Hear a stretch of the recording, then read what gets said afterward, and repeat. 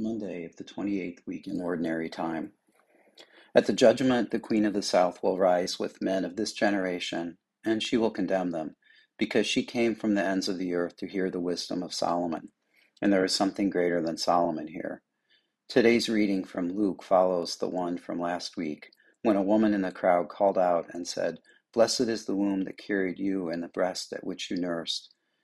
Jesus replied, "Rather, blessed are those who hear the word of God and observe it." The crowd surrounding Jesus would have known the story of how the Queen of Sheba came from far away to visit Solomon because she heard of his great wisdom and sought him out.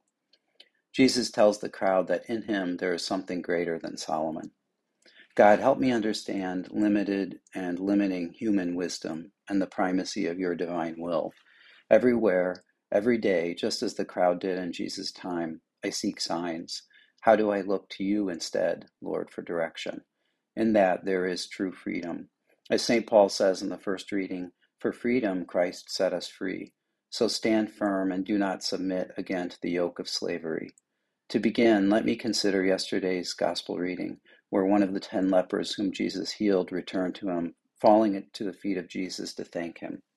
Lord, how do I begin to recognize throughout the day that all longing, all of my needs flow from you and return to you? Jesus, teach me to live in the true freedom of your divine will, which brings healing in this life and everlasting life to come. Thank you for the gift of free will, being able to choose you as the end to which all signs point. For freedom, Christ set us free, St. Paul says. Give me the grace today to hear you. Yours is the voice that leads me to the blessed freedom of resting in you. Blessed be the name of the Lord, the Psalms from today say, both now and forever. Glory be to the Father, and to the Son, and to the Holy Spirit, as it was in the beginning, is now, and ever shall be, world without end. Amen.